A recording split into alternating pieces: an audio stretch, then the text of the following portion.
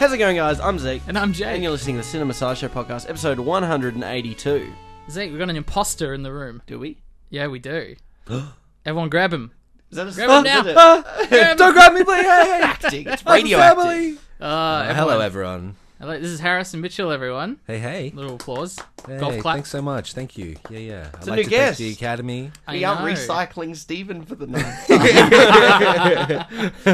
I know. We've had enough of Stephen on this show. Yeah, I actually am still Stephen. I've just changed my name to Harrison Oh, for cool. the purposes of the podcast. Fair hello. enough. Thank you so much for having me on, boys. It's a real pleasure. We're hopefully Overdue. we're coming to the end of season 3, right? Of our didn't we do seasons? Is this season 3? This is season 4, mate. Oh my god! Oh wow, mate, you're behind the season. 19, 20, 21, 22. That's 2 4 decades old. years. I know. Oh no.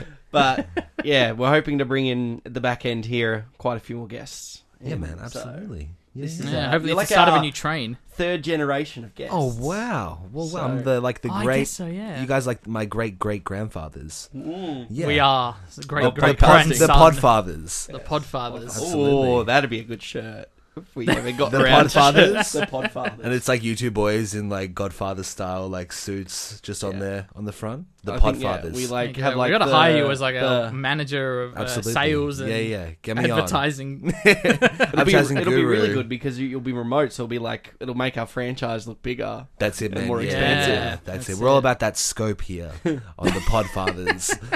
Get your shirts after the show. That's Yeah. it. That's Yeah, it. a link after the audio link. Yeah, audio link. Yeah, link in description. Yeah. Yeah. You know the drill. You know where to buy. You are new to our show, Harrison. I am. And we'd like to kick off with a bit of fat trivia.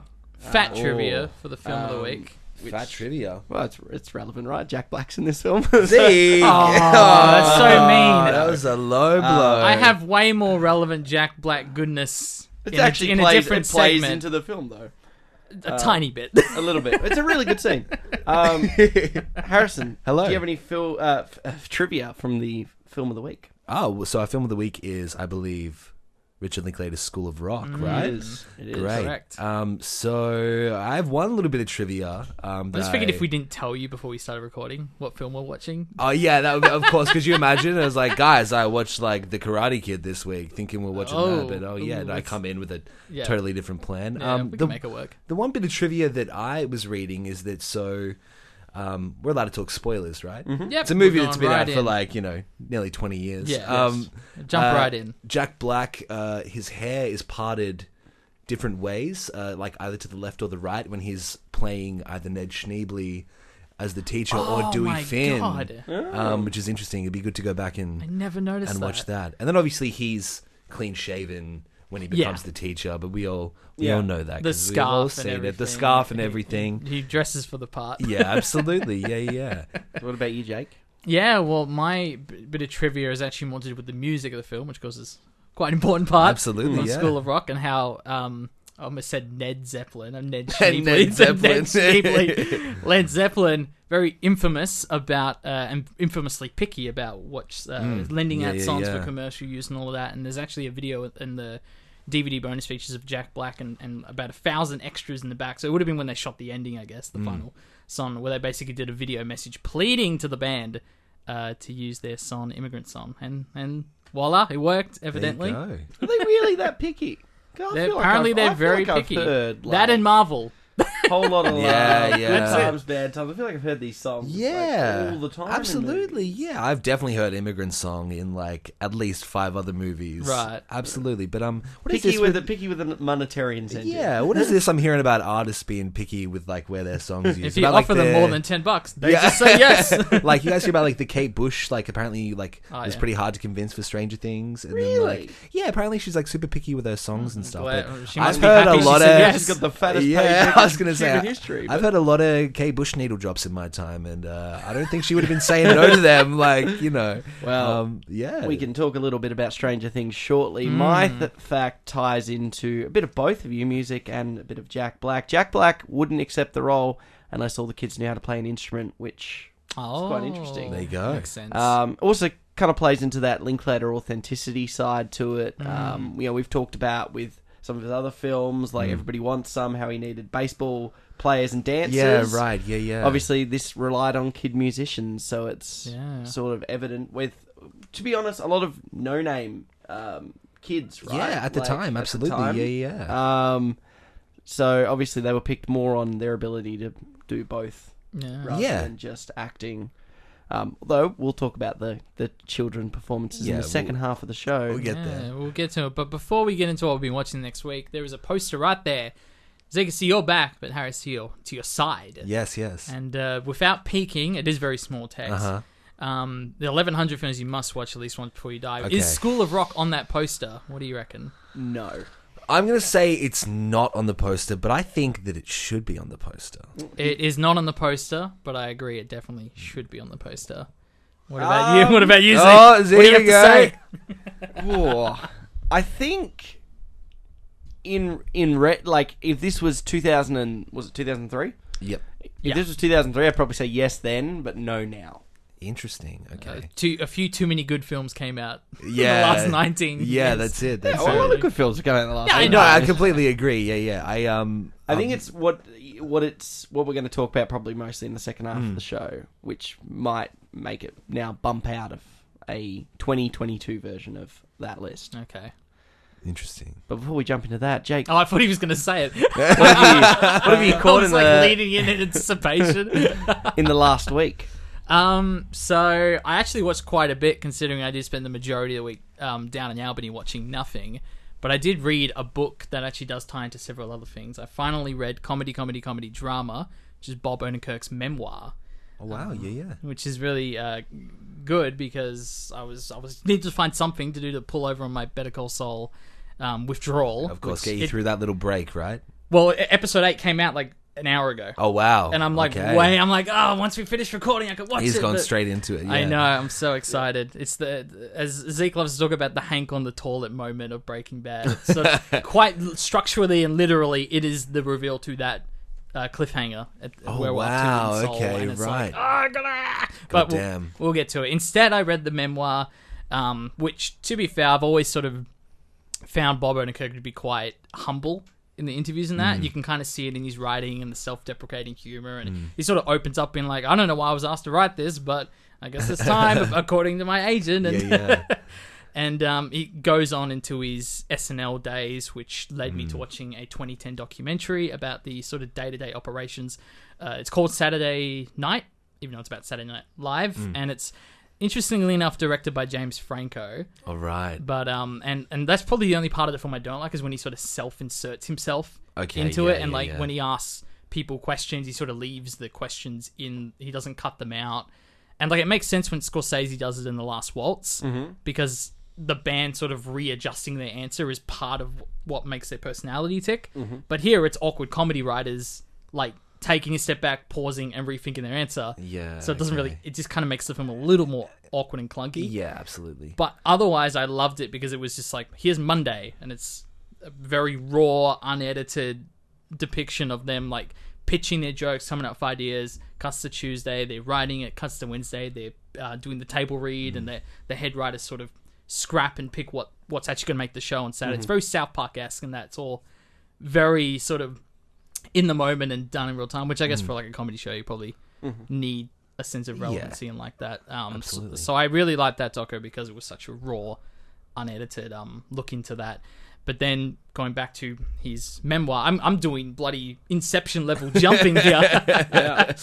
And like I said, with Bob Odenkirk's sort of humbleness, it's like he gets to that stuff by page 50. He basically skips over his childhood because he's like, well, if you're reading this, you don't care about that. You want to know about all the fun stuff. Yeah.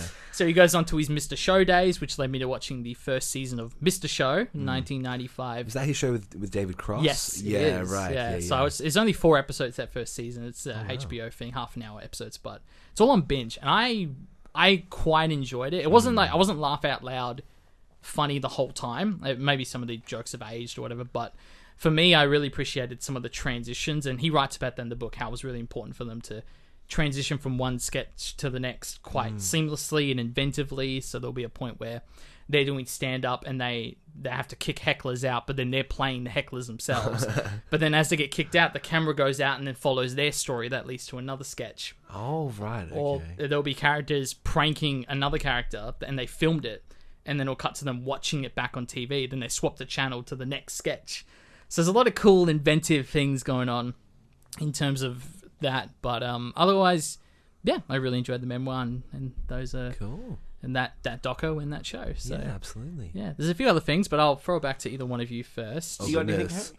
Oh man, I've not really been watching a ton. Hey, Yeah. the- Well, to be fair, you don't have to go the past week. okay, You, oh, you- like, you what have can I go a watched little recently? further away. Anything of note? Anything of note? I think I've been watching TV shows. Count? Do we? Yeah, we whatever you've dabble. been I've watching. been dabbling in The Boys. Zeke's Well, I into can this. help you here. Yeah, there you go. So you Um, wrapped up season 3. I've not wrapped up season 3 yet. Sorry, I finished episode 6 last night. Herogasm. Is it done? Season 3? Yes. Season 3 is in the Oh, can. Yeah, wow. it's all out, all done. Cool. That's quick. Yeah, I think like it's just been really good to see shows this year. Like I would say Stranger Things as well. I'm just kind of really settling into their style and really getting into their stride and just upping the stakes a bit. And I really enjoyed. Yeah, I've been watching Stranger Things as well and saw how that wrapped up. And although I had my issues with the finale, I felt like in terms of like as an overall season, like it felt like a good kind of return to form in that kind of fun Stranger Things vibe that I've kind of been waiting on. The Boys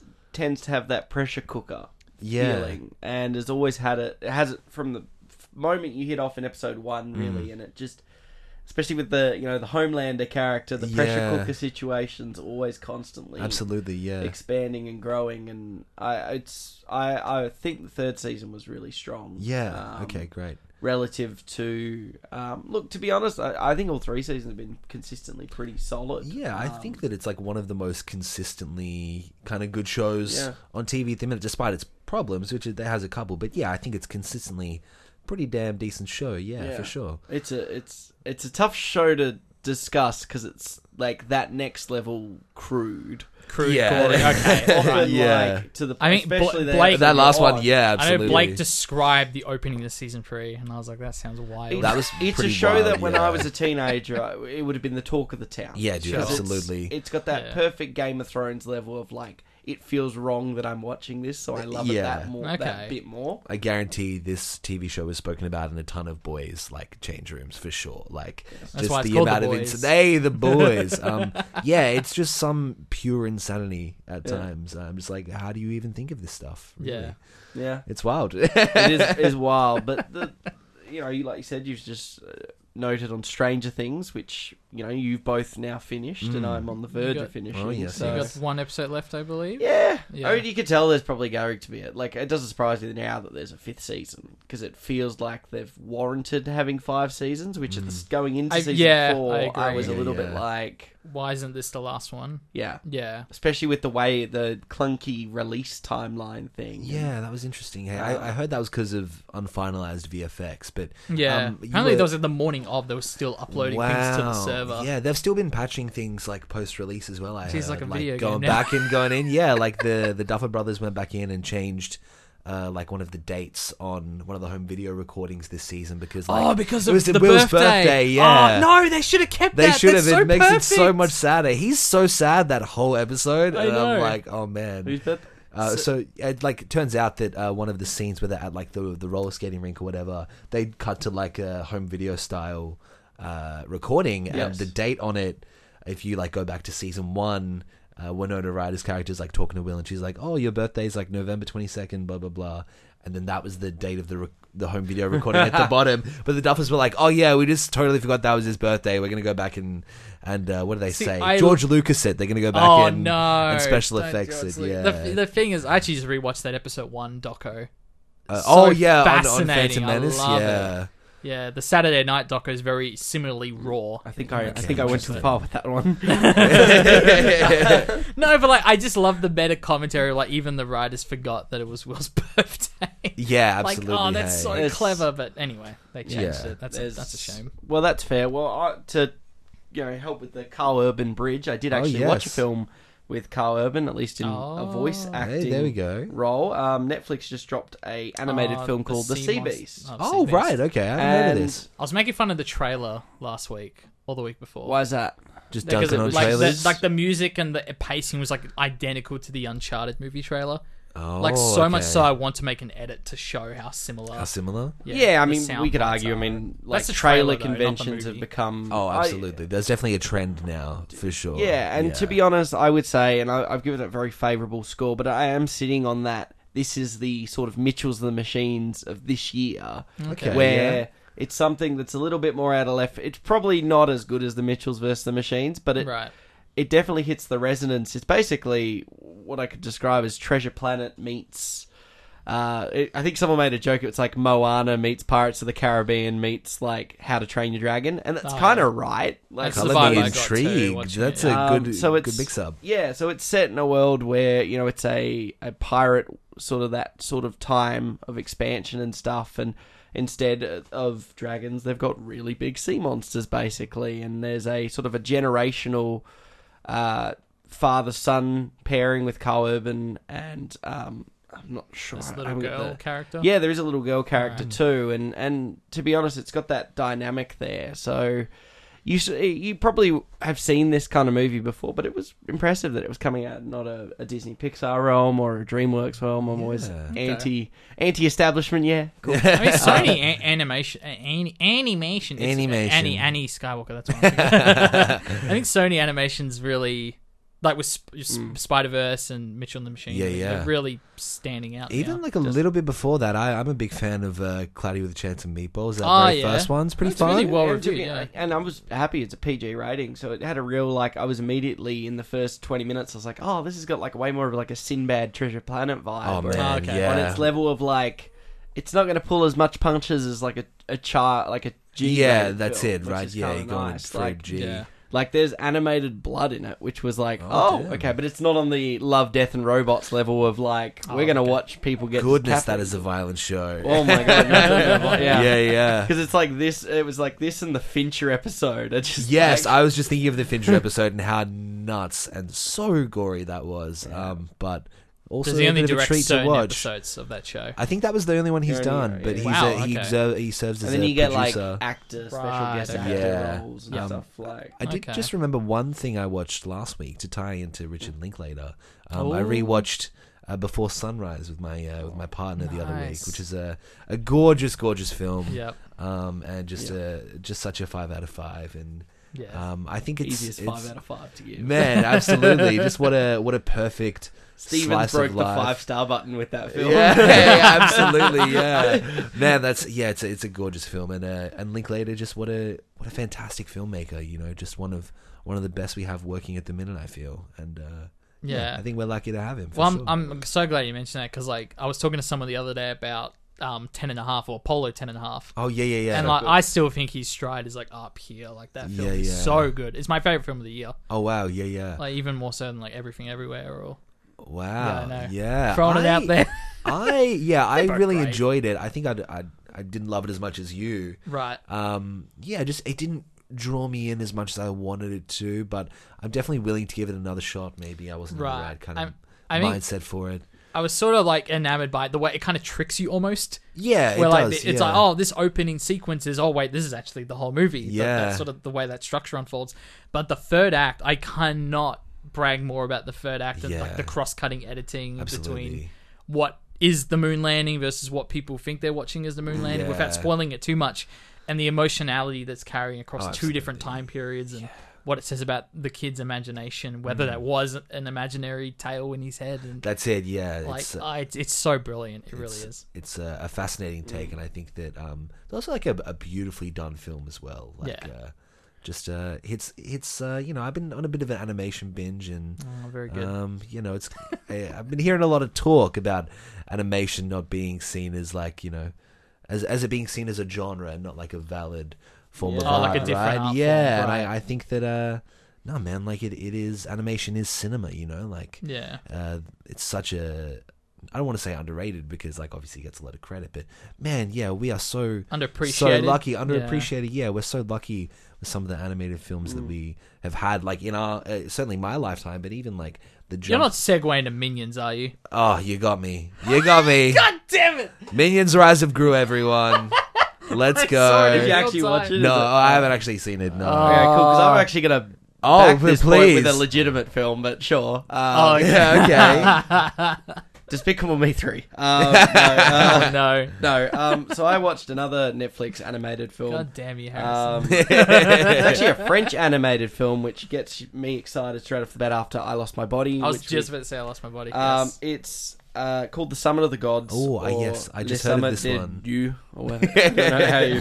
The French version Sacre of that bleu. is. Steven recommended me this, actually. Yeah, Oh, interesting. Well, both Steven and I are sitting on pretty favourable scores just Ooh, reviewing it. there we go. It's about a photojournalist's obsessive quest for the truth of the first expedition of Mount Everest leads him to search for an esteemed climber who went missing. So this sort of basically touches on very similar points to what the actual film Everest did. The Jason Clarke film, which Jason Clarke, underrated actor. Love Jason Clarke, yeah. I rewatched Dawn of the Planet of the Apes. He's the best. Man, he's so good in that, so yeah. brilliant. Dawn is so good, It's man. the best one. It is the best one. Everyone talked about Oldman's performance, but his performance is just as impactful. Oldman's in it for like completely 5 agree. minutes. Yeah, Yeah, Oldman is not in really. it that much. I think that Jason Clarke's so good in that movie. So is Toby Kebbell and Circus and Matt Reeves, everyone. Yeah.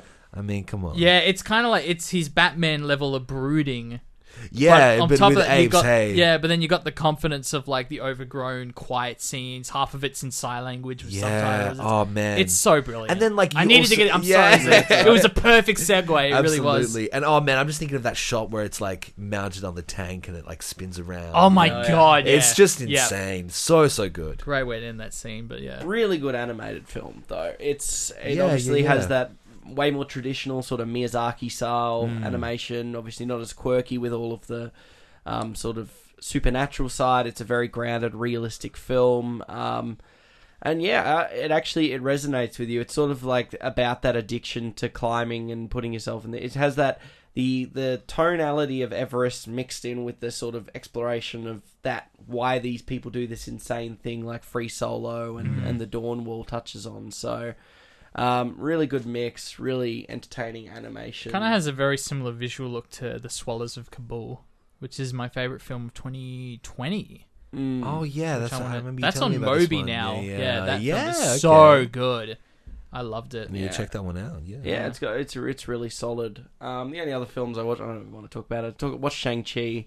Thank you, Next. Are you See catching later. up? Slowly. He's doing the MCU binge. Oh, it's just killing me. It's just killing. There's so like the one thing, the only positive that led me from being this is another thank you 2.5 next was I didn't mind. There's a couple of those in the There's MCU. a nice flowy fight scenes in there, that well choreographed. I like Dude, the, I think the earlier bus, stuff. the bus Bus fight in that scene. movie is pretty great. Yeah, I bought into that. That's about it. That's pretty much all I could get out of it. Performances are fine. I like Awkwafina. I've always liked her in. Yeah, she's Do pretty you fun. like her in that film? No, I was not gonna compared say to, like not compared to Farewell. the Farewell. Yeah, she's great Do in I The still have it Farewell. up there? No, I don't. But it's not I even got just rid of like it, but- her serious stuff like with the Farewell. Like I actually like her in the second Jumanji film. Like she's in that. She's funny. Yeah. She's a funny person. Yeah, like, yeah. She's clearly directed in Shang-Chi to like You know, just yeah. she would have overdo it actually the made whole movie. She would have made Mulan like if the live action Mulan was more like what the animated version was. Sure, She would have yeah. actually made a great Mulan. Interesting. Yeah, Okay. yeah. Because she has Slightly she hits the lighter tone, hey, yeah. obviously way lighter. Yeah. tone. I still haven't seen the new Mulan. No, I haven't copped it either. No. Well, the fact that Eddie Murphy's character's not even in it, kind of Right, yeah. sums Yeah, up the of tonality course. they're going for. They're not going for that. He comes in the after credit scene. Does We're he? building a team. Oh, No, I'm okay. kidding. We're building a I team. think that's all I watched other than the film of the week. Oh, that's I fair finished enough. Obi-Wan. Oh yeah, Oh, I you watched also the last finished that. episode? Yeah. Thoughts? Oh man, interesting. Yeah, I think that like as a whole, if we're looking at it as like a as a whole series, Yeah. yeah, like I don't know if you guys do like ratings out of 5 or anything. Not on the show. We got our letterbox. Yeah, I would say occasionally we bring up our letterbox. I would say it was like good, not great. Like I give it a 3. I would give it like a 3. That's what I was leaning towards. Yeah, but maybe on a good day you'd catch me. Maybe going like a 2, a 3.5 or whatever, because it's Star Wars, right? It's hard not to think it's a 13-year-old writing fan fiction. Exactly, that's what right? The series is really for sure. And I just felt like so. And I guess like it's obviously great to see Ewan back, and I'm the world's biggest Joel Edgerton fan. So I'm Joel. I like Ewan McGregor. I've never understood particularly his. I think he's a good actor, but Obi-Wan's not the one I think of when I think of Ewan. No, McGregor. I think like of quality acting. Renton. I was gonna say Trainspotting. Yeah, absolutely. Renton, yeah, it's just like his the go-to lines were just like.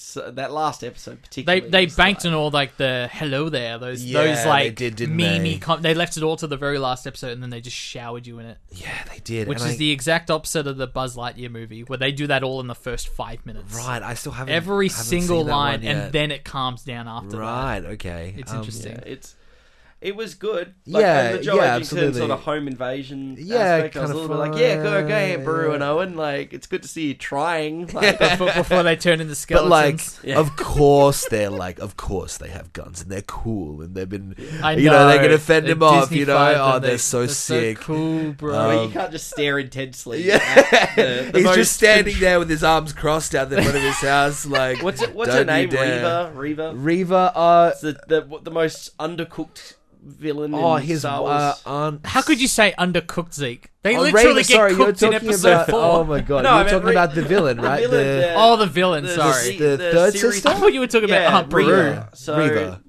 I think it's just... I also thought he was talking about Aunt Peru for a second there. The most undercooked she was antagonist. Between, that and Maul, right? Like, who has like 3 lines and is basically just... the Phantom Menace bad guy because we needed a bad guy. Like, it does feel like they kind of took some stuff from like Kylo from Force Awakens. Like, that makes him sort of a compelling villain. He's unpredictable, and they gave her some of those traits. And I felt like some of the stuff that we were getting in Obi-Wan, felt like kind of not necessarily retreads, but things that I've definitely seen before. Like Episode 4, where he like breaks into the fortress. Like, I know everyone said this, but it does really just feel like a level of Jedi Fallen Order. Like, apparently it's like a point. Pretty much, man. Like, and that's canonical too. Yeah, so it's like he swims in, and then like there's a bit with like a bit of flooding, and it's and then like Steven actually showed me a clip from Star Wars Rebels where they do like the mask thing, which I thought was sick in Obi-Wan. I found that afterwards. And then he showed me that after. I was like, man, like even some of the dialogue's the same. Like, and I just felt then a little bit like, I don't know, it wasn't quite a greatest hits. I think the story because that's season 2 of Rebels. So the trauma comes from Ahsoka's perspective, and they do. They handle it so much better in that, but it's a different perspective because for her it's her master that she's finding out is Vader, whereas it's his student. Whereas, I like all the people online being like, but in Rebels, it's the left side of his face, not in Obi-Wan, it's the right side, and then his son gets rid of the whole... I'm like, they didn't think that far. I'm telling you, they didn't think that far. They'll pick fights with the clear passive progressivism they're trying with Reva's character. And they'll burn that to the stake, despite the fact all I'm saying is her character hates Obi-Wan because he's a Jedi that wasn't there to save them. Like, did I not call that as well, Zeke? Yeah. I don't know if that was an obvious thing to call. But it was pretty obvious to call, I guess so. I guess so. It's like I'm isolating for some reason on this particular one, and then she chooses to kidnap the one daughter that would drive him out of hiding. Absolutely, it's so like is anyone like listening to the plot that I'm listening to right now? Because is that not the most if I'm in a film class and I give you that script, you're going to be like, why? But why that character? But why that character? But suddenly, because we put Star Wars on it, this is why we don't mention Star Wars in this podcast. Yeah, sorry. Sorry, everyone. The reality is, when we brand it with a franchise name, we suddenly go, boom. And it's like, Love and Thunder's coming out, and they're suddenly it's already out. Oh, it's out. Oh, so it's like... Blake fell asleep watching it. Well, it's like Natalie Portman, who wasn't happy with her character. Natalie Portman fell asleep during the screening. I'll speak on behalf of Blake.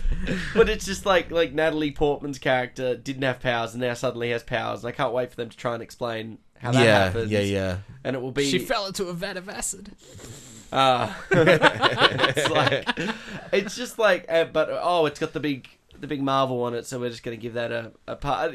It's just like little things. Like I was on Disney Plus the other day, and I saw Ms. Marvel pop up, and it's just an American. I think that finishes this week. American Islam teenage girl, and it's like they're the first four half, words in the half logo. the log line is just describing the It's ethnicity of the categorized, and I was just like, that is the most lazy marketing on the planet. You're like, look, progressive. Like it's just like I don't get. Like I have no problem with it, but it's like when you're being that transparently commercial with it, it's just obscene to me. Like I'm just like, I'm here. I just want a good story. I just don't want a character to show up and hate Obi-Wan because if you open up Disney Plus in China, the logline would be very different. And that's the thing. We talked about it on our that really bad film, the really bad Star Wars film. What was the last one called? The Rise of Skywalker. Rise of Skywalker. And we were talking about how like they cut out the LGBTQ plus. Oh, with like Finn and Poe. The kiss. Yeah. And they wait, what? Is that what you're talking about? No, it's just like two background characters that kiss. And they cut it out. You literally blink and you miss it. I thought that was my headcanon of like, hey, they cut the kiss between Finn and Poe. I'm outraged. I'd be more engaged if they had that, because you'd at least be like, well, at least they flirted with each other. Before there's no story left. They do it right at the end, cut the credits. God, they had more chemistry than Rey and Kylo, honestly. Like, I think about it, like, that's the kiss. Oh, I forgot. Were they life kiss suck each other? Life kiss suck each other. I just remember when me and Zeke went to the movies to watch. Was it your brother the three of us? Yeah.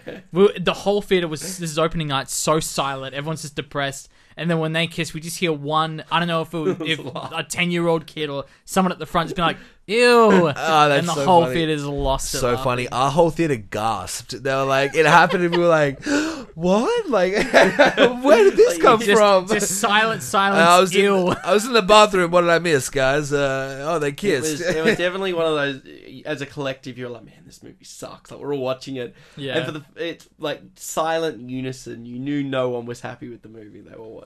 Like, yeah, absolutely. So non-Star Wars content, everyone. Let's get off the Star Wars Star train. Wars. Star Wars doesn't exist anymore. Yeah. No, it doesn't. What's the Star Wars, man? I don't know. I think it's Star Trek you're thinking. Oh, yes, Star Trek. So that's all I've watched. Thankfully, there we go. Okay, that's good. Well, the only other thing, because I did manage to get in my Dawn of the Planet of the Apes. Oh, rewatch. yes. Segue in there, which is great. I got it in. The only other thing I'll talk about is Plebs, which is a sort of a British comedy series. It's actually Kirsty's favourite show of all time. Wow. So, of course, Dan Albany, we got to watch it. Of course. I got to be introduced to this thing. It's very, like, Miracle Workers-esque. I don't think either of you have seen Miracle Workers with Daniel Radcliffe. No, I haven't seen it, but I've seen, like, some clips and stuff. And right, where it's sort of like modern-day characters in an ancient setting. And yeah, almost like a fish out of water type vibe at times when they switch up the... Right, switch up the seasons and stuff is from what I'm aware of. Yeah, I haven't seen it. You're right. For Miracle Workers, it's like an anthology. Each season's a different time period. Yes, that's it. Sorry, and it's the same cast, but they play different characters. Oh, okay, yeah. So with Plebs, it's sort of a similar thing where it's sort of your three main characters in ancient Rome, but it's very much a modern sort of sense of humor and comedy about it. And I thought it was quite fun. I like the sort of flat dichotomy of you have like your slave characters and your landlords and that, but like the dichotomy or the hierarchy is so flat. So it's like part of the comedy is that they're slaves, but they're kind of only half treated like slaves. Whereas it's kind of used to just make fun of them, but they're not really slaves. And I just thought it was like a fun little twist there. Yeah, it's fun. I've only seen a couple of episodes, so I'll get into it. But other than that, that's pretty... I could talk about Marrying Mr. Darcy, which is a film that was on TV when we were down there.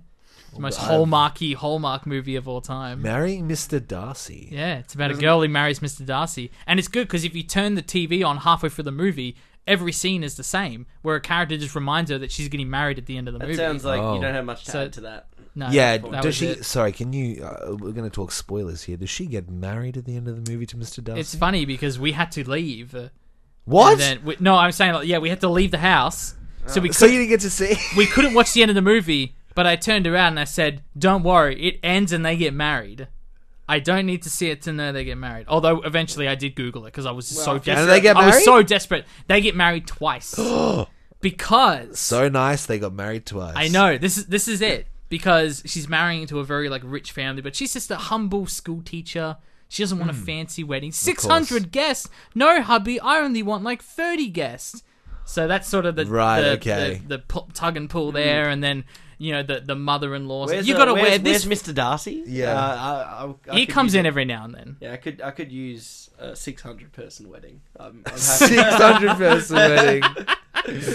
So as the two weddings sitched, like they had like a smaller intimate one and then like a big one. Yes, because she wore there's the dress that she really loved, and then the dress that is basically identical but has more floral patterns on it. That's like the fancy dress she has to wear. She has to wear it, and she ends up wearing both in two different ones. Yeah, that's it. Yeah.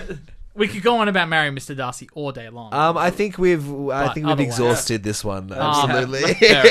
Much like the greeting cards they have, they're quick, fleeting, and we move on. Yeah, it's called Marrying Mr. Darcy. The spoilers in the title. Like, I wonder who she's going to marry. Well, this is now the part of where we jump into career updates. And indeed is. I personally have no career updates. Oh, well, that's thankfully okay. we have a guest. We do. I mean, every time we have a guest and we get to career updates, it's like, just take it away.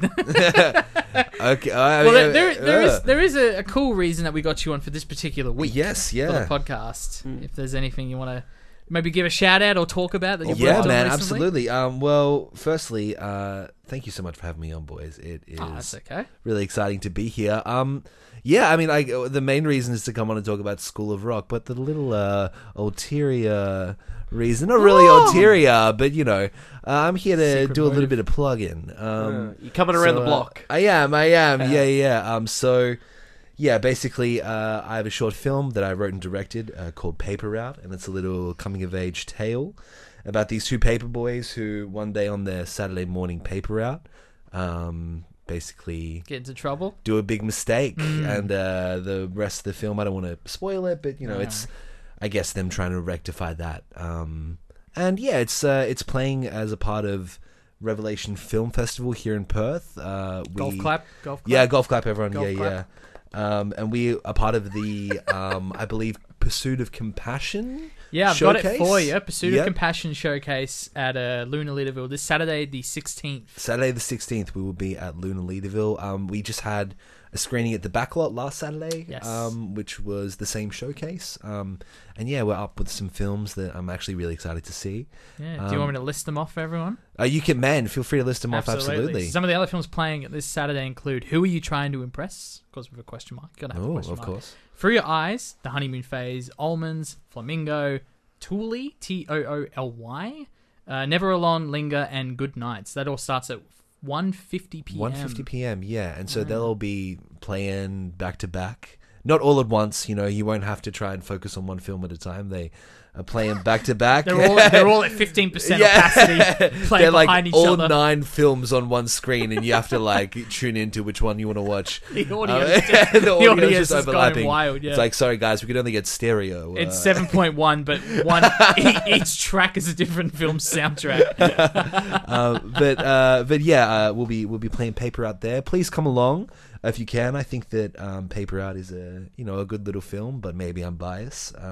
But there's also, it looks like there's going to be some great other films there too, by some filmmakers that I actually really respect, and it's kind of an honor to be even in the same showcase as them. So I was going to ask you, do you know any of those other films playing? Well, Good Night is one done by David Vincent Smith, who I think is a really great Perth director. He's done some really exciting shorts, like he wrote the short film Featherweight. I've seen Featherweight, yeah. And then he wrote and directed, I believe, a film about addiction called I'm Not Hurting You, which I saw at Cinefest last year. And I thought it was, both of those films were just fantastic, and I found myself really engrossed in them. And, it was a big realization in, what kind of shorts can be happening in Perth. And, and what we're certainly capable of here. But yeah, I'm pretty stoked, to have a film playing on the big screen. Anyone that's made a film knows how exciting that is, and I think the movie itself, Paper Out, is a bit of a ride, so it'll be really fun to kind of hear the audience reactions and just kind of be there for the ride with them. But yeah, I'm really excited. Because I don't want to spoil too much about the screening that I saw, because Zeke, you're going to watch this the second we finish recording. Yeah. So that's a bit exciting, but I caught it what was it, April? Yeah, I think it was March actually. Yeah, March. Yeah, Wow. we smashed out that edit. Yeah, so I was gonna say because we I remember had a little, you telling me about this film before. I think you even wrote it. Yeah, on I a think set for a film that is still not out. Yeah. Oh yes, absolutely. Yeah. We'll talk about that one later. But that was one. I think I was thinking about it or in the process of writing it. I think I maybe had a draft or two done. But, sure. Yeah. This movie, like I pretty much like almost 2 years from the time it was conceived to the time it was finally exported. And it's just a really satisfying feeling. I think any creative kind of knows this, to kind of have something and put so much of your soul into it, and you almost kind of raising a child in a sense, and you see it through, and then now you're kind of done with it, and it's like, well, okay, now it's grown up and it gets to go out into the real world and be seen by people, and I just hope that that people connect with it in some capacity, and if not, that's okay. But that's the hope, right? That people find something to take away from it. And that's it. Because that March screening that I saw was just the way the audience, I really don't want to spoil it for Zeke, but like the way it shifts in such a controlled way. Yeah, it's quite a tone really shift impressive. in it. Yeah, where you get everyone man. from like, I'm going to do hand gestures, so so if you're listening, good luck. Yeah, but like, you bring the audience from up here, and then you bring them down here within 15 minutes or so. I think 13 without credits. Yeah, so 14 okay. with credits. There you go. But that's Are it. the credits man. not part of shifting the audience mindset? Oh, they might be. Yeah, it's definitely processing time. But absolutely, man. Yeah, I think that the tone shift in that one is part of why it is so exciting to hear that it's going to be screened in a theater, because that's the best way to lock into a movie, sitting in a dark room with a bunch of strangers connecting over a shared thing you're watching. Hopefully not on their phones. Hopefully not on their phones. If I see anyone I have to yell at more old ladies in theaters. Before we move into the second half of the show, from that set, was there any funny stories you want to alleviate us with before moving into the second half of the show? Set stories. This question. Interesting. Gosh, I might need to have a think on this one. You can get back to us towards the end of the show. If you want to leave us with a funny anecdote. Let me have a think on this one. I'll marinate on it. There we go. Beautiful. Okay, you're not going to marry Mr. Darcy 8 on it? Wow. Okay. Moving on. Wow. It's time for us to move into our film of the week. But Jake, what are we watching? Zeke wants to move on so quickly after that segue. This week on the show, we're watching School of Rock. Now, at the most prestigious prep school in the country. Yes, Tinkerbell. That poster charts everyone's performance. Where the students are rewarded for following the rules. What kind of a sick school is this? He's going to teach them a lesson. There will be no gold stars or demerits. That will rock their world. It's called Rock Band. Is this a school project? It will go on your permanent record. Hello, Harvard, yo. You, what's your name? Zach. You ever play electric guitar? My dad won't let me. Zach, do not walk away from me when I'm talking to you. What makes you mad more than anything in the world? No allowance. Chores.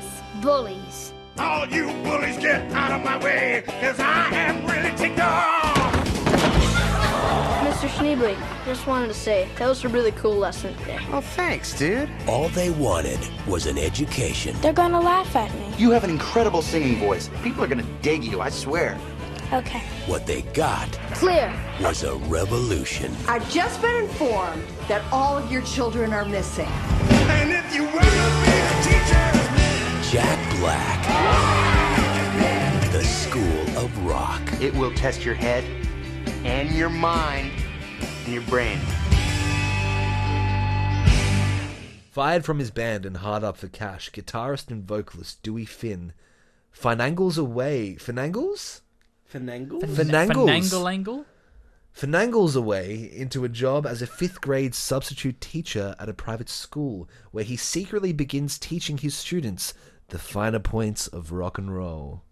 That's I'm going to end it there because it goes on a little longer, but I feel like that's good. That's right? good. Leave it there. Yeah, No, weird that don't. they do those full, it's almost borderline synopsis. I'm like, you're telling me half the plot, mate. Yeah, I know. We're in the 3rd act here. There's not much. I was gonna say, there's just- You keep reading the logline, and by the time they get to the Battle of the Bands, the parents do this now. teacher comes in and changes the way of students. That's a plot that's never happened before. Never happened before.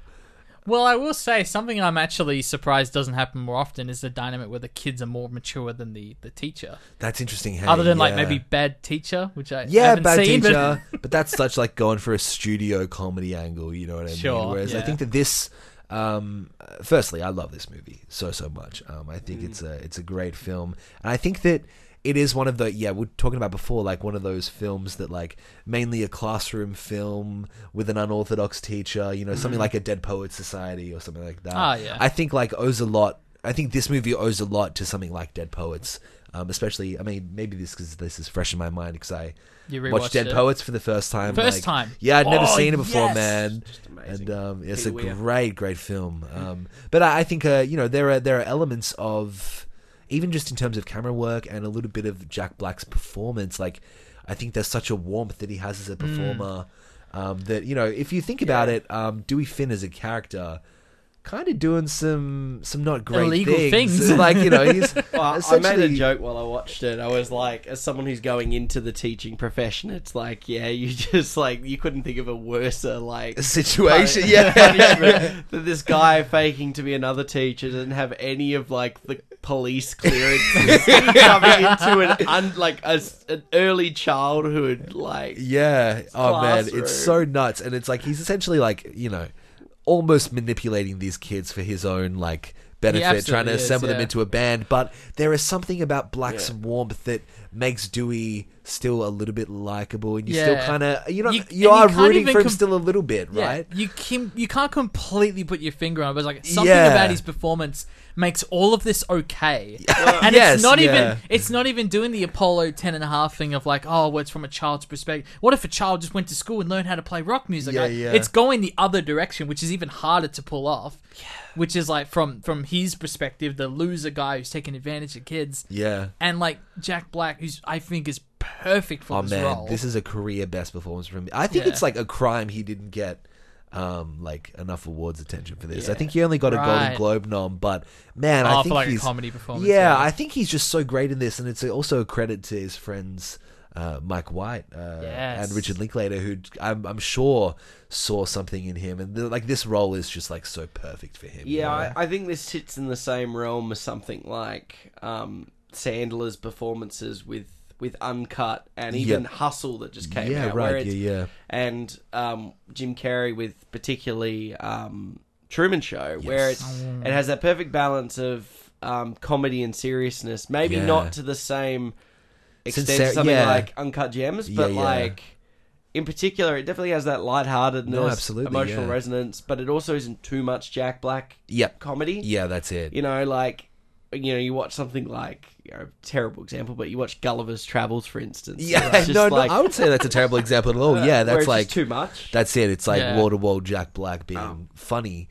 Yeah, whereas like, I think this there's is a purpose for it here, because it's not necessarily to entertain the kids. It is still Dewey's personality. He's not like acting for the kids. But it's just a perfect amalgamation of his silly, absolutely bombastic love for rock music that the kids can't help but appreciate. Yeah. And I think that's like still having that sense of grounded realism there, even though it's a very fictional realism. Like I mean, like you said, there's more legal documentation. It probably should a lot more paperwork. It's a lot boring very quickly. But it's one of those things where it's like, I don't think he was been this entertaining or this funny for me personally until Jumanji came out, where it's like, using him kind of correctly, but in an ensemble framework where like he's not the full. Like I guess Tropic Thunder too. I think he's very funny in Tropic Thunder. Yeah, he's great in Tropic Thunder. But part of a wider cast. It's a wider cast. And having more, you're right, more than those films, this one, he carries... I mean, the kids are all excellent. Yeah, of course. But he carries like, this movie doesn't work unless Jack Black is on point. Exactly. Well. Like, yeah. And that's full credit to Linklater. Oh, absolutely, somehow managing to... And it's funny, because he goes and does this, and then 2 years later he goes and does Bad News Bears, which I talked about a couple... weeks ago. Yo, I didn't even know Linklater did Bad News Bears. Yeah. Really? Okay. The Billy Bob Thornton one. Yeah. Where it's like, I think he's trying to do a similar thing with Billy Bob, but it just doesn't really work. Because it's a poor role model taking on a role model position. Yep. Except at that point he's like handling young teens, and he's also like drinking and taking them to Hooters and stuff like that. Yeah, that's right. That is the actual plot point of that movie. Yeah, just like off, and it works in Apollo 10.5 where they show how unsafe they were with kids because that's just what it was like in the late 60s and 70s. Yeah. You frame it in a 21st century framework. It's like, oh, you can't have kids in the back of a truck, or even in this one where they're like shoveling them into the van. You're like, that's really good. You sit there and you're just like, oh, I don't know about that. Like, I think the film, in terms of what it doesn't do, it doesn't highlight like all the kids like creeping into a van and they all just, it doesn't like highlight that. There's a whole scene where there's the bit where they go into the other people's van, right? Yeah, and he takes this snaps into the sudden teacher role. Yeah, it's the most like parenty he ever gets in the film. It's with Freddy in the van. Yeah. I don't think he's ever menacing though. You see, the one thing absolutely, this is the one part that I really liked about the film was that at first it felt like a selfish intent to get back at his band, but it became very quickly about fostering the talent of the children. Yeah, absolutely. And he becomes more that nourishment Robin Williams Dead Poets Society absolutely, character, rather than I'm just trying to get back at my... There's no low point in this film, really. Like, the low point is he gets removed from his job. Yeah. But it's not... The kids don't ever hate him. The kids actually never it. That's true, There's never a point where the kids all rebel against him, like reject him, like, oh, you lied. Like, when they find out he lied... They don't care. They're like, oh, what? His name wasn't Mr. Schneebly? Like, what was his real name? Dewey something. Yeah. So, and I find that really interesting because I thought it was beat for beat, and then that was the one bit that caught me off. And then, like, when he's pulling Zach up, and Zach's writing a song, and he's like, "No, we're using your song. We're working on your song." It's so good, yeah. Like he doesn't even. It really is the love of rock and the love of the artistry behind it, and he doesn't. It's not an ego thing for him. Yeah. Absolutely. In fact, from the get go, he's an abject. Like, he's an objective rejection, like, of ego. And the facade and the capitalistic notions of music making. He's totally about the art. Yeah. He really is more like your granddad who's sitting there going, oh, this isn't music nowadays. This is what music was. You guys telling me you never gotten the lead out? Which is funny because, like, for the most part, not that every song in this film is, like, hyper contemporary, but it's like, it isn't, like, you know, back in my day. It's like, it's still music that's still pretty relevant. Yeah, you've all heard of the bands he's on about. Yeah. It wasn't like AC/DC's Ancient by 2003. I've never heard of him. Who's AC/DC? Yeah. It's one of the easiest watching films. Oh, absolutely. I can see why you log it like 30 times a year. I watch it a lot. Yeah, it's actually my girlfriend's like favorite movie ever. So it you know, as a comfort film, it definitely goes on a lot. Yes, and we made a couple of jokes, but it kept popping up on your on my letterbox. Yeah, like, this is like School of Rock's back on my It is absolutely. It very quickly has become a safety blanket because it's one of those movies, man, that, you know, it is. I wouldn't describe it as like a feel good movie, but you feel good after. You know what I mean? And it's a warm vibe. It totally is a feel good movie. You reckon? It is absolutely. Yeah, it is a feel good movie, but it's not one of the ones that I would. You know, if anyone's it's not like an overly cheesy one though. Yeah, what's like your best feel good movie? Like, I don't know if this would be like my number one pick. You know what I mean? Right. But yeah. It's certainly such a fun time and man, yeah, it's just an absolute treat to watch. I think that part of it is like what you said, Zeke, where it's like the actual relationship between him and the kids.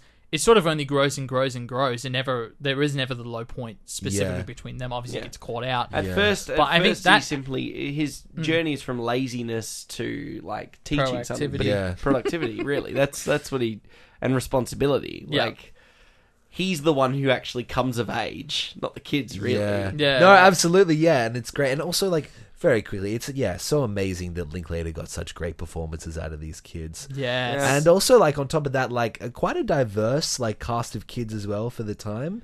Yeah, and it is one of those things where you sort of like, well, I mean, especially when you go into a classroom, it's like diversity kind of goes unspoken. So it's like, it is interesting, like, when you look at some of those classroom dramas, and it made sense in the context of Dead Poets Society because it's a prep school, it's a upper echelon school. It was saying something about it in that film. Yeah. This one's definitely challenging that notion. It's still a preppy school, but it looks like a more normal classroom. Yeah, absolutely, classroom. I just think it's like nice to see, and has also kind of helped it.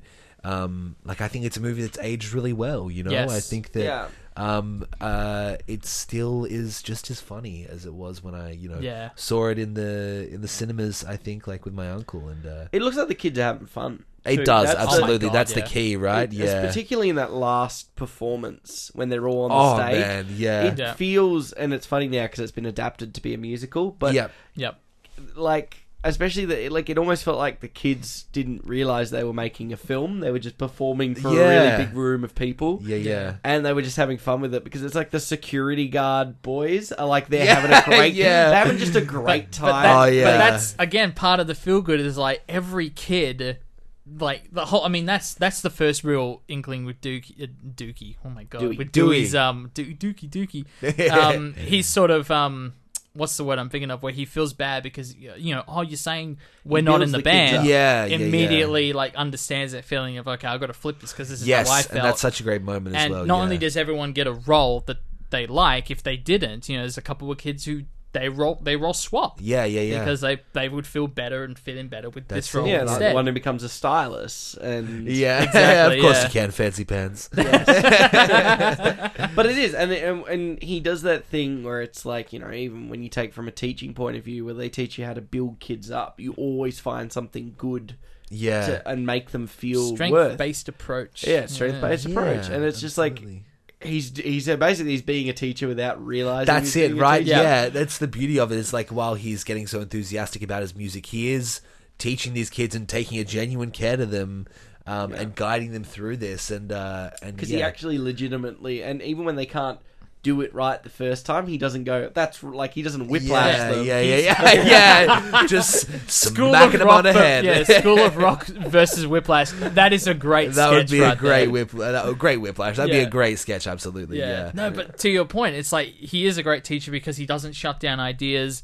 Even when something's wrong, he sort of makes a joke. Even like that's wrong, but that sounds like George of the Jungle. He makes a joke out of it. Yeah. Before like the actual like direction as a teacher. Is really calm and clever and respects the kids. And I know we're jumping all over the place a little bit, but to talk about the ending of the film and the final battle of the bands thing, I think it's great that they do kind of hit us with the Rocky one of them technically losing. Yes, but they've still won something. Okay, maybe the real School of Rock was the friends we made along the way, etc. Yeah. But like, I think that's really great because in the end, it does show what the movie was all about, which was it was always about the music first. You know what I mean? Always about the art and people power through that music. That's it, man. Yeah, and it was never about them winning the Battle of the Bands, even though he gets into it because he wants to win. No, he ends up leaving that, having like touched these kids, and I'm pretty sure that they touched him too. Such a great line, man. It's so good. Oh God! Yeah. The lines in this film are so there's good. Too many good ones I could quote for days. We're already onto just verbal abuse. Yeah, so just I have no problem smacking him on the head. Okay, so just verbal abuse. Yep. One of my favorite lines, so underappreciated, is Joan Cusack. The very first scene we see her yelling at a kid, which is probably the only scene that kind of feels a little wedged in there to show she's like a bossy principal. Yeah. She's like, would you like a hug? And she's like, and the girl runs away. It's so good. That's underappreciated. Look, I have to admit, like, if I was to pick holes at this film, please. I'm not the biggest fan of Joan Cusack's performance, or even more Sarah Silverman's portrayal is so... that was the segue I was meant to do earlier. She's extremely unlikable in this. But she's like too unlikable. That's it, You would wonder how... Oh, what's his friend's name? Mike White? Ned Schneebly. Yeah. Ned Schneebly. Yeah, Ned Schneebly, yeah. Why don't you just call me Mr. S?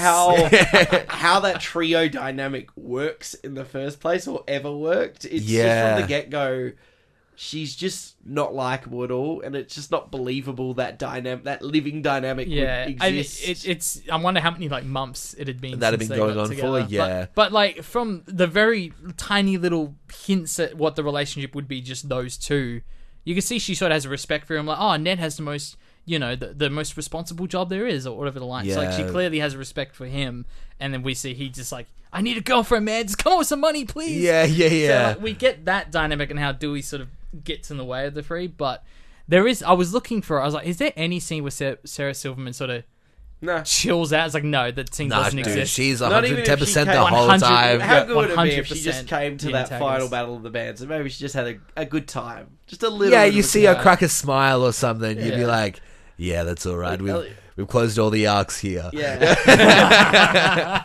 And Joan Cusack's performance is just kind of like... It's funny because when I was watching this, all I was thinking was Black chosen because of his performance in High Fidelity? Is that... Or is that Yeah, like, interesting, yeah. I don't know if Fidelity came after. I think Fidelity was before, I think, yeah. But there is a lot of similarity there. You're completely right. Yeah, now I'm thinking about it. And it was interesting because it was... I don't know, I just thought, like... That first scene is quite humorous, and I actually like the scene where she's addressing all the parents after all the kids have left. And Yeah. she's just your broken. friends Yeah, are yeah, this- yeah. she's broken. She just doesn't know how to handle it. She's But- just Or like smiling after the concert when he's like, "Oh wait, you're not mad?" She's like, "No, I'm furious, but it was amazing." You know, you guys are so great. As a child, that blew my mind. I was like, "That's Jessie from Toy Story." It's Yeah, always yeah, that yeah. scene that reminds me of It's yelling. Yeah. it's the voice, absolutely, Yeah. and she was in Chicken Little as well, from memory, right? Right, yeah, I think I did see that pop up on a Joan thing. Yeah. Cusack on that animation bank, you know. I will say I was meant to segue this earlier with when I was watching Mr. Show. Oh, I was, yeah. I was about to say Mr. Show in the 90s. It's like, I didn't watch it in the 90s. Yeah. It just existed in the 90s. Yeah. But that both Jack Black and Sarah Silverman are in that first season of Mr. Yeah, Show. right. Okay, yeah. So that was sort of the era that I think they were just coming up There's in. a lot of Sarah a lot of Silverman overlap. looks Yeah, like no different. yeah. She's barely aged. Hey, yeah. I'm just like looking. I'm like, wow. Same. And I feel like Jack Black purposely ages himself. I think he looks in the mirror and he's like, "How can I look even older today? Yeah, I'm gonna gonna grow let this a beard great grow big out." beard. Yeah, absolutely. Yeah, man. I Yeah. think this movie is just such a treat to watch. Hey, you know. It's a bit of fun. Yeah, It's it is a bit of fun. Yeah, I just want to say $15,000 a year for prep school. Whoa. Like, you adjust that for inflation. Oi, that's oi, more oi. than our That's- film degrees yeah, cost. So God. the realism goes out the window because if your parent was paying $15,000 a year and all you got was Rock Theory, you'd be very angry. Yeah, you'd be fuming, Yeah, dude. unless they made that Absolutely. money back, they'd make a band and. Oh yeah, they could. He's got his spoiler, but in the end, you know, he's got his little music teaching thing. That is a perfect ending. It is nice. That is such a hey. perfect It because is you're nice. right. Like as a teacher, in terms of teaching methods and getting kids involved, it's perfect. Yeah, He is absolutely. so on point. He sort of self discovers that with his Yeah, family, yeah. and then to end it on like, oh no, he is going to be a music teacher. Yep. More legally, hopefully he's a. yeah. Well, they left Hopefully the part he's where he goes licensed. gets his working with children. Yeah, exactly. It's during the credits. He's there at the post office like, I need 4 forms of ID. There's only 80 points. Damn it. Oh, it's the worst. But then Ned Schneebly, he's also sort of because he's very resistant to this idea of going back into the band, and he's like, I'm a working stiff now. I'm not a satanic sex god anymore. Yeah. Fun fact, actually, in that photo that like Oh, Jack yeah. Black shows, the third dude is the director Richard Linklater. Oh, I didn't notice that. Yeah. He's like, what? You So used they're to all be really good friends, are they? I'm would not imagine entirely so. sure. I know that Mike White and Jack Black definitely are. I mean, they got rhyming names, you know. They got to be friends. But I'm sure that like they would have been tied, right? Linklater has always been pretty good with his With his cast. actors and especially stuff, those yeah. earlier years. He, I mean, we always talk about the Hawk, Yes. Delphi, Linklater Collaboration, relationship yeah. between those. That's At a least the dream last 2 team right films. there. The first film was where the contentious debacle happened, right? Well, more so like who got paid and credited and stuff. Oh, was But this with but- the first before film? I mean, yeah, because I don't think they got writing credits in that first Oh, one. right. even Yeah, though yeah, They yeah, kind even of though worked. they- Yeah, and Yeah. because I remember watching and being like, "Oh, that's cool. They're getting more involved as they go along." It's like, well, they Yes. were involved the whole time. They It was were. just not getting To be fair, credited, to not getting reprimand paid. that as quick as they did. Absolutely. Yeah, oh yeah, for After sure. 9 years, but no, within one film, you're correct. Yes. Yeah, I absolutely. get what you yeah. mean. But yeah, no, it's funny because like this film was such a staple in my childhood, and Yeah, like, me too, man. Yeah. up there with like Aeroplane and Dodgeball. This was just on repeat all the time with Yep. me and my I mum can see how and this sister. and Dodgeball would almost you grow into from one to the other. Yeah, Yeah, yeah. absolutely, yeah. Which is funny because like the actual humor itself, in terms of like crudeness, they're very different. Yeah, definitely. Like I would say, Dodgeball's far more cruder and ruder, and you Yeah. know, you're more raunchy comedy. Whereas this Yeah. one's like, you know, I wouldn't say accessible. goofy, but like it's Jack Black goofing about here and there. The early and- 2000 films, particularly the comedy films, all had like a picture on a white background. Yes, yep. Or like some sort of wild background, or like a, I don't know, why am I thinking of the poster for Zoolander as well? You know what I mean? Yeah. Like that kind of iconic. There's something about it, man. There is something there with about the that guitar. era. Yeah, Dodgeball had the white background, didn't Yeah, it? that's yeah, what I think it did. about. Yeah, Ah, It right. was like I see. I'm pretty sure Shallow Hal had one too. And yeah, actually, like, yeah. yeah, like they all had like there was just white. I'm sure there's like a letterboxed list somewhere, and the list is about something totally different, but it's organized by color correction of the poster. I'm sure someone's done that before. This but, movie's got what I think is a great soundtrack. Do you guys have like a favorite song from it, or a favorite kind of needle drop in it? You know what I want to say? No Vacancy, the band. I know they're the villains of the story, but I dig that tune. Yeah. Which one? Is that The those one they bands? actually perform at the end. Yeah. Yeah, but you can hear it at the start when he's coming You up can. the steps. Yeah, it's the yeah, same you song. can. I think that's cool. Read between the lines, Theo. Read between the lines. I like Teacher's Pet. Yeah, At the nice. end. Yeah, I yeah. like That's the like it's It is a a- very fun. it's like, a child pop Great song. sequence. Yeah, absolutely. Yeah, And I think and Immigrant Song, you just shout out just because of like yeah. the You got effort to. they You went got through to. to get to it. Yes, yeah. absolutely. I'm a big Bowie guy, so the Moon Age Daydream Oh, drop when he's nice. driving in the van, is always kind of fun. But man, Teacher's Pet's a great track. It has no right to be as good as it is. Yeah. but it's a good Yeah. tune, man. Yeah.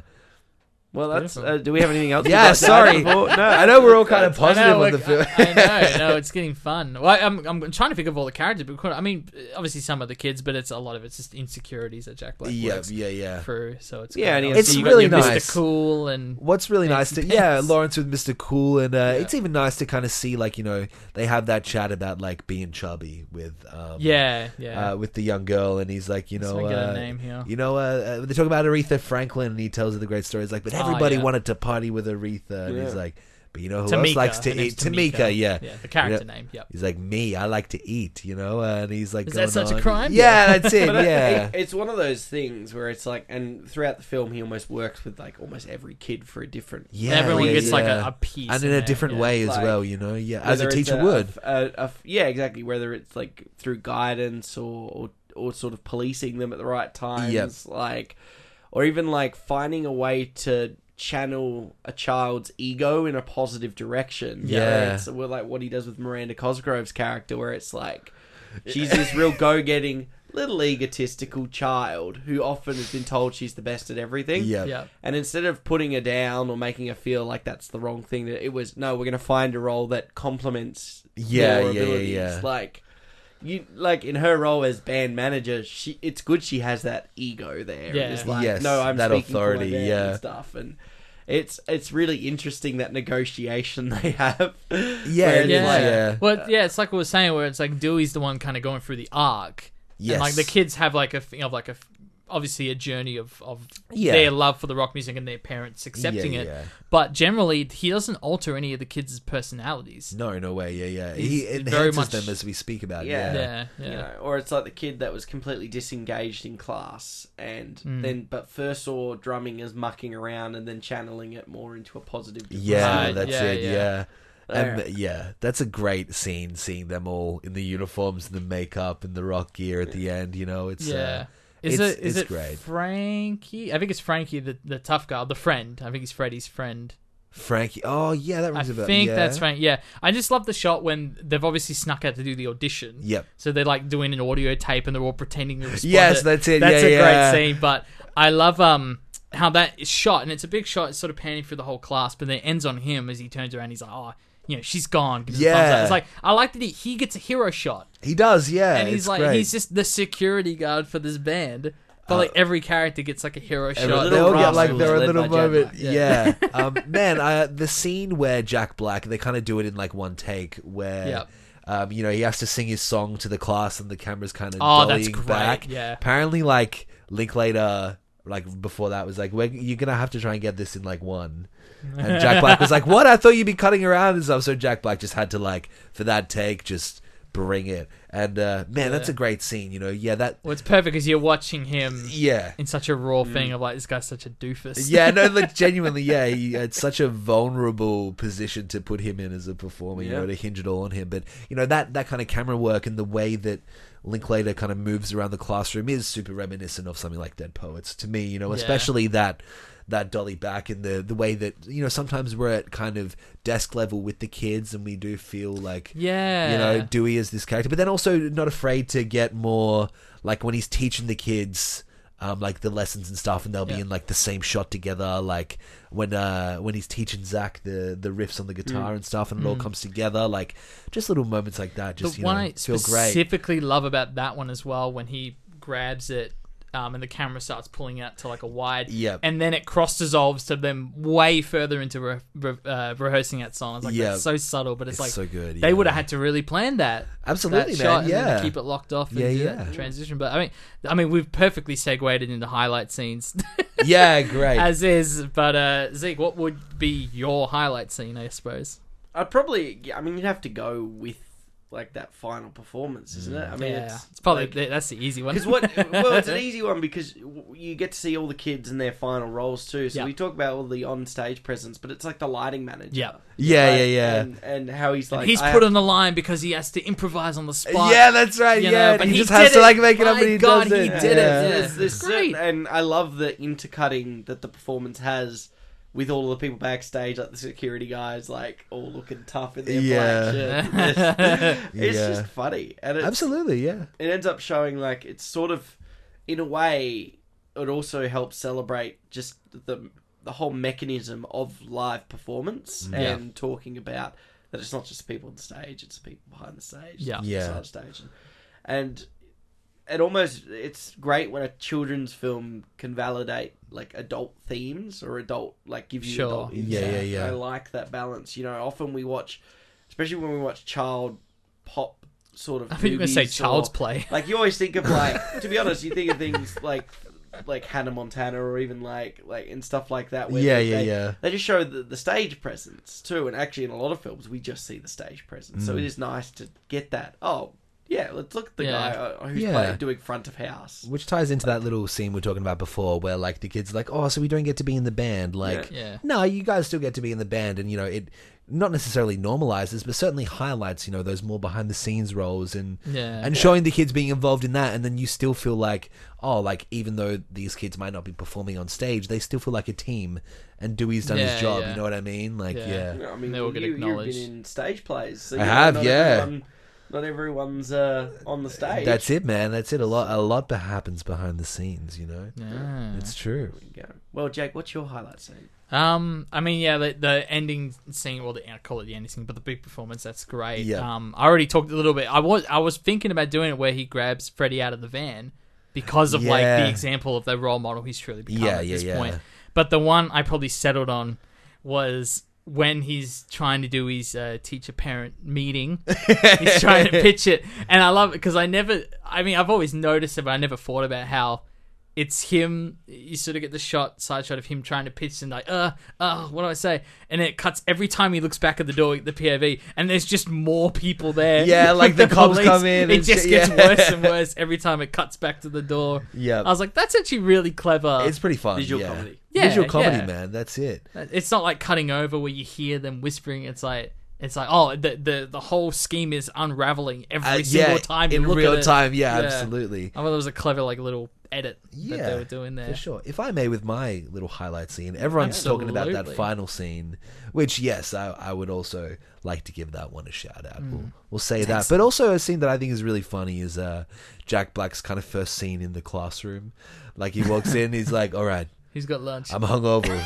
Who knows what that means? And they're like, oh, you're an alcoholic. And he's like, no, I'm not. And, Freddie Jones, shut up, you know, and turkey sub, you know. And you missed one of my favorite lines. They're like, dude, you got a disease. Yeah, that's how you. Dude, you got a disease, man. You got a disease because if you're an alcoholic, that's the only reason why you show up to work hungover. Yeah. You, Freddie Jones. Shut up. It's great, man. And then like him just like, all right, we're just gonna take recess, and like, you know, seeing that stark contrast of how he's kind of almost like disregarding the kids at the start, like, you know, and not really engaging with them. But then, as he kind of sort of becomes their mentor and friend and teacher throughout the rest of the film, I think it's funny to see it. You know, we start off in this comedy realm, you know, it's like a fish out of water kind of vibe, and then we go into this like fun kind of classroom, quirky teacher vibe, and man, it's a real treat. I'm glad you mentioned it because it reminded me of one last thing about Dewey I wanted to point out is that because obviously the kids can't already have an innate interest in rock music, but it was kind of clever to have it be classical music where they're already sort of trained enough musically to follow along. But then they show that Dewey, he doesn't know what a cello is. He knows what a bass guitar is, but he's like, what was the thing you were doing with this? Cello, you got a bass. That, you know, his interest is so ingrained in this subculture of music, not even just music generally, but this specific type of music. Yeah, absolutely. So I thought that was a cool little line that they snuck in there. You just reminded me that sequence of him like watching the kids play. And the seeds kind of planted, and then the next eyebrows. scene, and then and then the next scene is him teaching them all the rock stuff. Like he gets Lawrence on the piano and stuff. It's a great scene, you know, to see like the plan start to form in that, and then you see it in action, you know, very subtly. But it's great, and I think it's you know, we've talked so much about how you know great and fun this movie is, but man, I just think it's a good time, you know. School of Rock is currently out on Stan and wide release. Yeah, you know, it's on Prime and Binge as well. There we go. Well, you got that's no a lot excuse. I know, you got no excuse. That's a lot of streaming Get platforms. to it. But Jake, what's new to streaming platforms and cinemas this week? Well, before I like to do that, I'm glad I wrote this down because I totally would have forgot. Harrison, you owe us a funny story. You do. From the set. Yes. And I want it right now. Okay. Give it to me. So basically, there is one stunt in my film Paper Out in which a car window is like cracked off. The side passenger mirror is cracked off, and this is done by an older woman character in the film. But our stunt coordinator, Peter West, said that he had to perform the stunt as it involved, you know, a bit of breaking glass and safety first and whatnot. So the outfit that the old lady was in was this like bright pink dressing gown, and so for the shot, Pete had to get in the dressing gown, and if you look in the film, there is a shot of his hand, and you see the dressing gown sleeve, and he cracks off the mirror. And that is a male's hand. Yes, so you know, keep an eye out for that.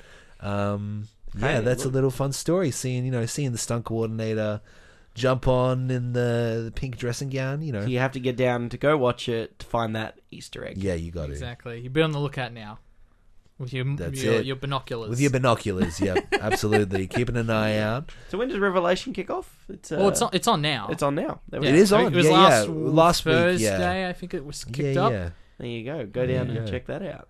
There you go. Yeah. No, I want to try and watch more this week.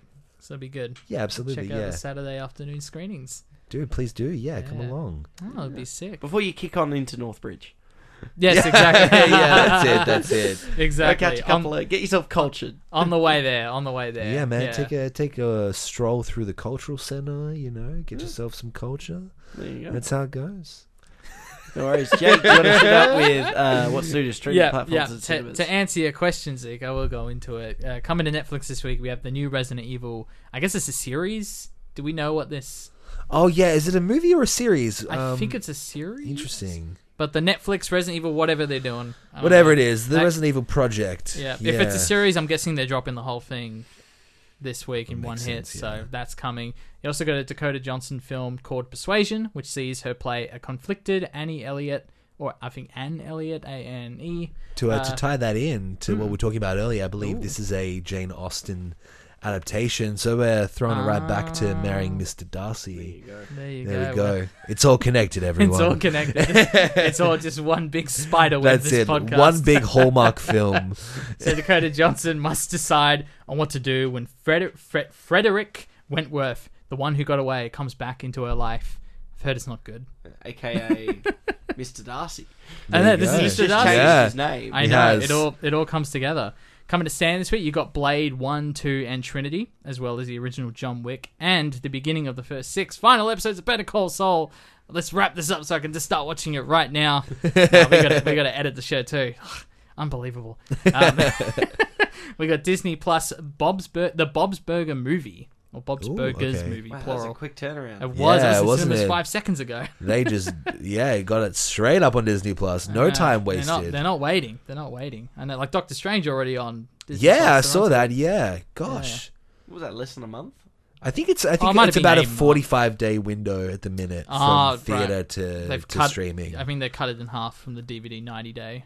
Yeah. Sounds right. That's it. Yeah. Yeah, there must be like the legal amount I think they can pull off. Yeah, some directors and some filmmakers and stars will have a minimum theater time. I think Tom Cruise requested at least 3 months for Top Gun 2. Yeah, fair enough. Yeah, absolutely. Yeah. But yeah, there you go. Yeah, that makes sense. I know one of the big ones that kicked off was, I think, Quiet Place 2 with the contracts. Yes, that was right. Yeah. And then obviously Black Widow was a big one for Scarlett. And then obviously all of the stuff with Legendary and Warner Brothers, like Dune and Tenet. That's all a big one because it was dropping. That was the HBO thing. Same day, right? Yeah. And then Nolan and Villeneuve came out and they were furious and they were like, I think that's the reason why Nolan left Warner Brothers to go make Oppenheimer for Universal because of. I always thought Sony would be a good studio for him. Sony could have benefited from grabbing it, but Universal. I guess you think about Universal, they have Spielberg, they are after their big boy directors, if you will. Big boy pants directors. Big boy pants directors. Part of film I've never actually even considered who owns who in terms of studio. Oh right, there you go. Yeah. Never thought about it. I mean, we did joke about Tom Holland just being like Sony's poster boy. Yeah, absolutely. As of late. He is. So there's definitely a lot of that classic Hollywood still going on in terms of studios owning people and that whole thing. But I don't know. Also coming to Disney Plus, like I mentioned earlier, the Miss Marvel season 1 finale or series finale. Oh, yep. Yeah. I don't know if they're going to wrap that up at all. Coming to Prime, you got Belfast, which is out right now. You can watch Belfast. Yeah, there you go. I'm fine. I know, Zeke, you've seen it. I also have seen it. Yeah, I thought it was a good film, man. Yeah, cool. It's a good time. Yeah. Yeah, I got to watch it. That's all I had for it. Yeah, I watched that and Come On in the same week, and I was like, very similar black and white coming of age vibes, man. True. There you go. it was good. Yeah, Kenneth Branagh would see another film. It's a good little film. It's well made. It's a little bit I don't want to use the word Linklater-y, but there's something there, right? You know what I mean? That kind of slice of life-y sort of. There definitely is that element there. I think there's a bit more of a boiling pot in it. In Belfast for sure, yeah. It's a solid film. It's got some really cool stylistic choices. You should definitely check it out. Yeah, I will. It didn't feel out of place when Best Pictures rolled around. And no, not at all. It didn't surprise me. It was okay. Yeah.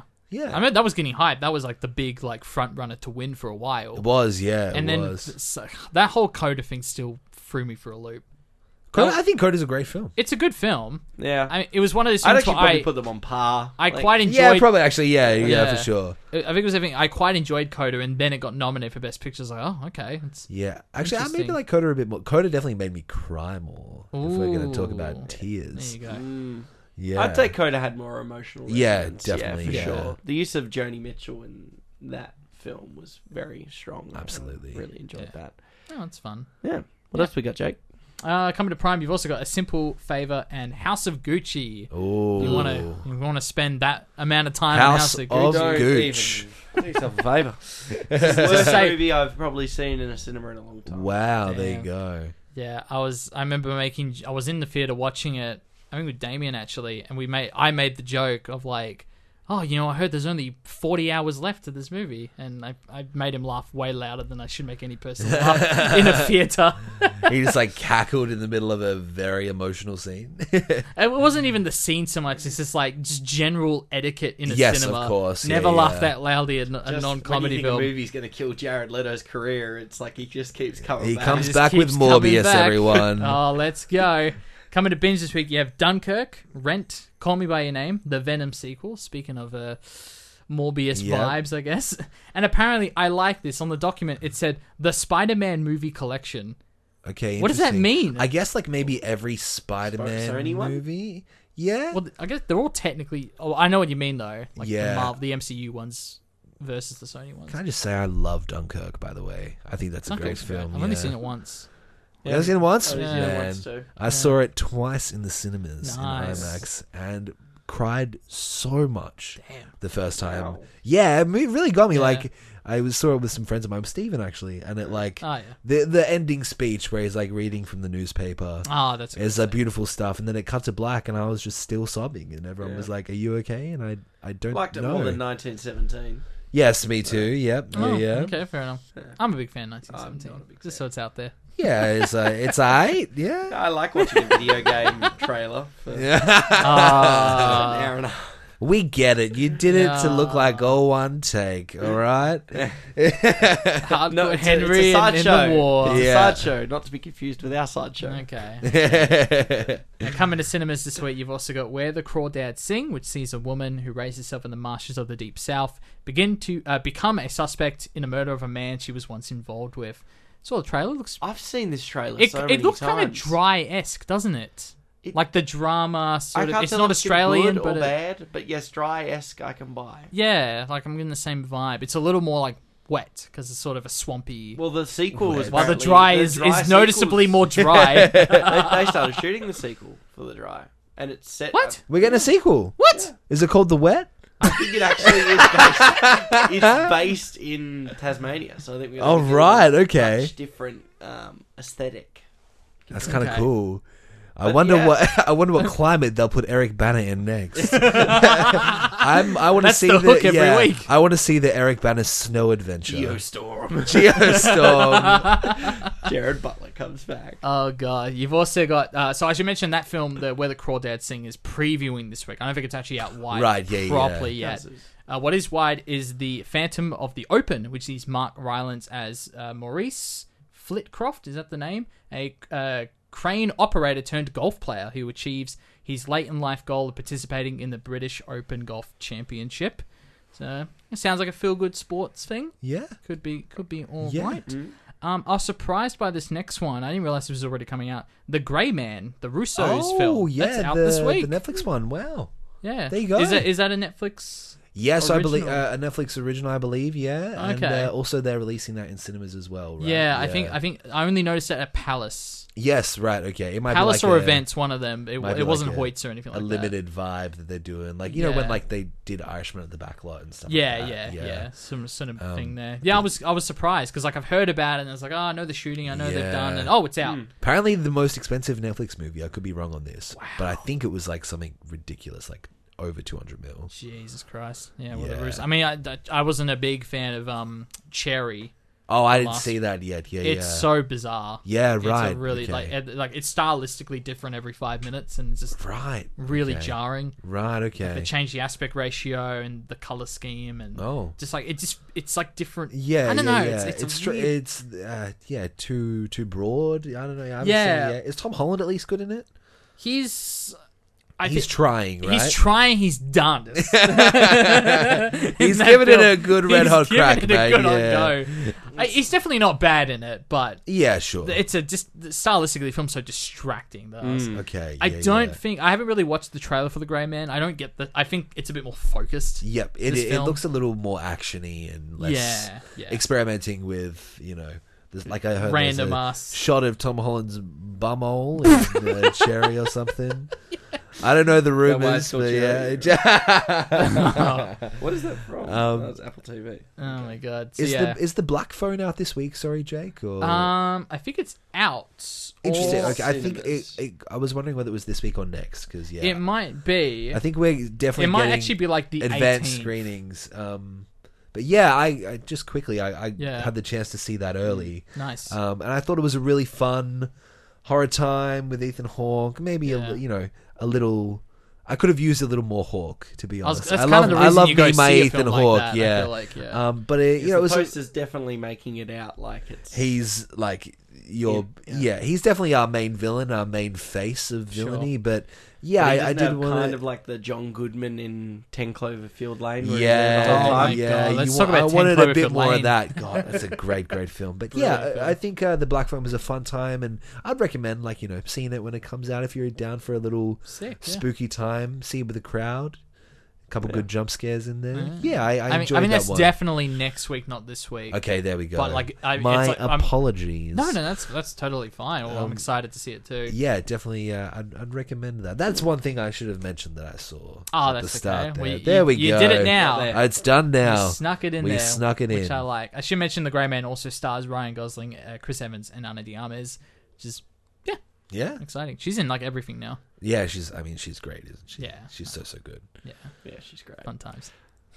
I really like her in Knives Out. Why are we all smiling? You say you don't really like her in No, I Knives really Out? like her in No, Knives Out. I she's really like her excellent in in Knives Knives Out. Out, Yeah. Yeah, like, and I actually like her role in Blade Runner. Yeah, she's good in Blade yeah. Runner. Yeah. And she's good in a small role, but she apparently learned English in like a month for War I saw Dogs. that. Yeah. Insane to think of. Yeah. The things people do to get The things people do for movies. And I think Blonde Blonde looks great. Oh, War that Dogs, looks great. No, not enough people watch War Dogs. I think it's pretty fun, even though Jonah Hill and Miles Teller have the exact same voice. If you think about it, right? Oh no! Shut the eyes. You won't be able to Shut tell the who's eyes. who. What's going on in this movie? Who's who? Finally, we got Falling for Figaro, which I see this film come in and out and in and out and in and out Yep. for like a year now. I swear to God. But I've seen YouTube ads for this movie constantly. This was playing back in like October. Really? Last year. I remember that because it was like they Wow. played the trailer for it ahead of like Last Night in Soho. It's been goodness. But I Yeah. think it finally goes wide this week. If I Okay. see it pop up one more time in next week in cinemas, I'm just gonna scrap it. Yep. I'm sick of talking about Falling for Figaro. Have you fallen yet? No, I haven't. I'm about to land on my face on that one, I tell you. And finally, the 25th anniversary screening of Princess Mononoke, I believe. Which I actually haven't seen that one. It's a good one, man. It's a real good one. Yeah. And this is unusual. Have you seen? You've seen it? No, I've seen Howl's Moving Castle, Spirited Away, Yeah. and I think that's it actually. And there you Minions Rise of Gru. Minions Rise of Gru, of course. You got to throw it in there, the classics. I don't think I've seen that one. I don't think I've seen it. It's very good. But what's surprising about this, like the 25th anniversary, like obviously playing, it's like usually there's like a Luna does it or like a random like everyone, even Hoyts are doing it. This week. Everyone's onto it. Man, Mononoke is great. The movie goes hard. You know, it's pretty cool. It's pretty cool. Yeah. I've also been doing a bit of a Hayao Miyazaki binge, and I just watched Spirited Away for the first time recently. First time, wow. Yeah, I want to. Yeah, it was like way more like cooked than I thought it would be. You know what I mean? Like, it certainly goes some places, but man, like what a beautiful soundtrack and score, and some of the most gorgeous animation, 2D animation especially, that I've seen in a long time. Yeah, man, they make some good stuff, don't they? Yeah, they do. Oh, they're on. They do. Yeah. Onto it. Now I just realized, Zeke. Yeah. We haven't discussed what I'm we're doing at next you for like week. the last 5 minutes. Oh, I'm being so like, sorry. What are we doing next week? I do have a pitch. Sure. If you want me to just jump right in. You might as well. Because it kind of came to me, I was like, oh my God, we can talk about this from next week. Of course, the wonderful James Caan passed away in the last week. Rest in peace. We should bring that up. That hit me hard. I wasn't expecting that. Yeah. But yeah, how was he? I think he was 82 from what I heard. Pretty good innings. But man, what a great. He was such a talented performer. Yeah. So many good performances. Obviously, The Godfather. He is one of your performances for next week, I'm guessing. So my immediate thought, because we've done The Godfather. We did that for episode 100. There you go. But the other film that I love him in, and so you let me know if you just say it. Say we're jumping right in. Yeah, we're jumping in. Are we doing it? We're doing it. All right, everyone, prepare your asses. Next week on the show, we're watching Misery.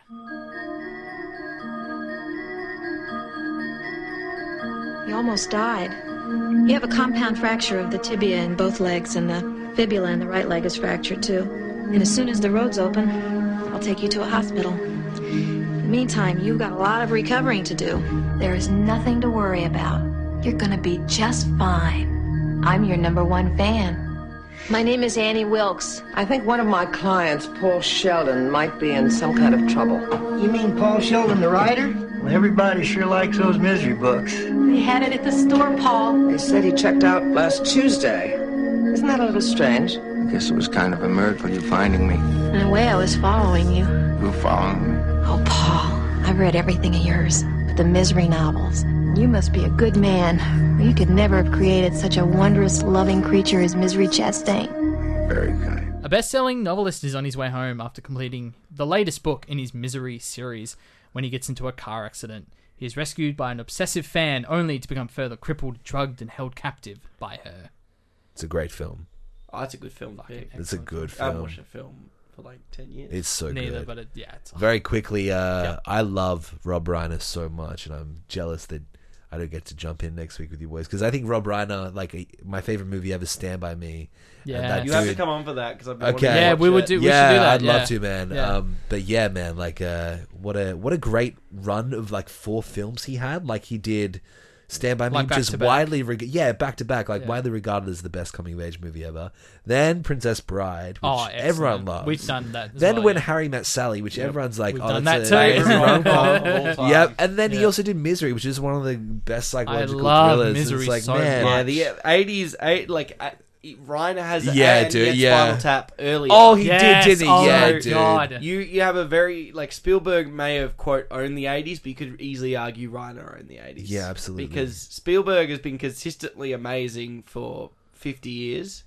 You could sort of argue Spielberg for almost any decade. You could argue... Except this one. I reckon, exactly. in my opinion, Spielberg wins the 90s. That's what he Yes, wins. absolutely. He wins the 90s with Private Ryan, Schindler's List, Jurassic Park. Jurassic Park. That's dominance there. Whereas I reckon Reiner is... I reckon I would... Reiner has the 80s. Reiner with the 80s, and I would actually maybe say John Hughes in there as well. Yep. Thinking about that? Yeah, for sure. Yeah, man, Reiner, one of the goats. Fantastic. He's great in New Girl. Oh, God. No, I'm excited. How many Rob Reiner films have we done? We've done those 2. Linklater's still on number 1. We've done more Linklater. Yeah, that's a good point. With this film, Linklater's definitively in the lead for director we've covered the most. Wow, how many films? We've done 5 now. Because we did Boyhood and then the whole Before trilogy. You did the whole trilogy? Yeah, wow, great. I was and proud. Obviously this one now, every 9 episodes we did a film from the Before trilogy. There you go. I was very proud of that. Every 9 years they would make a Before film. Exactly. It's not our first Stephen King adaptation on the show either. Ooh. It Chapter 2. And It. Oh no, we only did one, didn't we? We only did the second one. There you go. Stand By Me is another Stephen King adaptation. Oh, there you go. More further proof we have to do. There you go. Yeah, Rob Reiner on both. Yeah. Would you look at that? I'm seeing a pattern here. I'm seeing a pattern here, guys. I'm seeing a pattern. Well, yeah. Thank you for coming on. I was going to say. Of course, guys. Thanks so much for having me. It was a time. It was a great time. A good time had by all. And well, we won't hold you captured. Or call Sorry, you can I try that again? Or call you a dirty birdie. But until then, yeah. Thank you for joining us for the Cinema Sideshow podcast. I was Zeke. I was Jake. And I was Harrison. Thank you. And we'll catch you next week with Misery.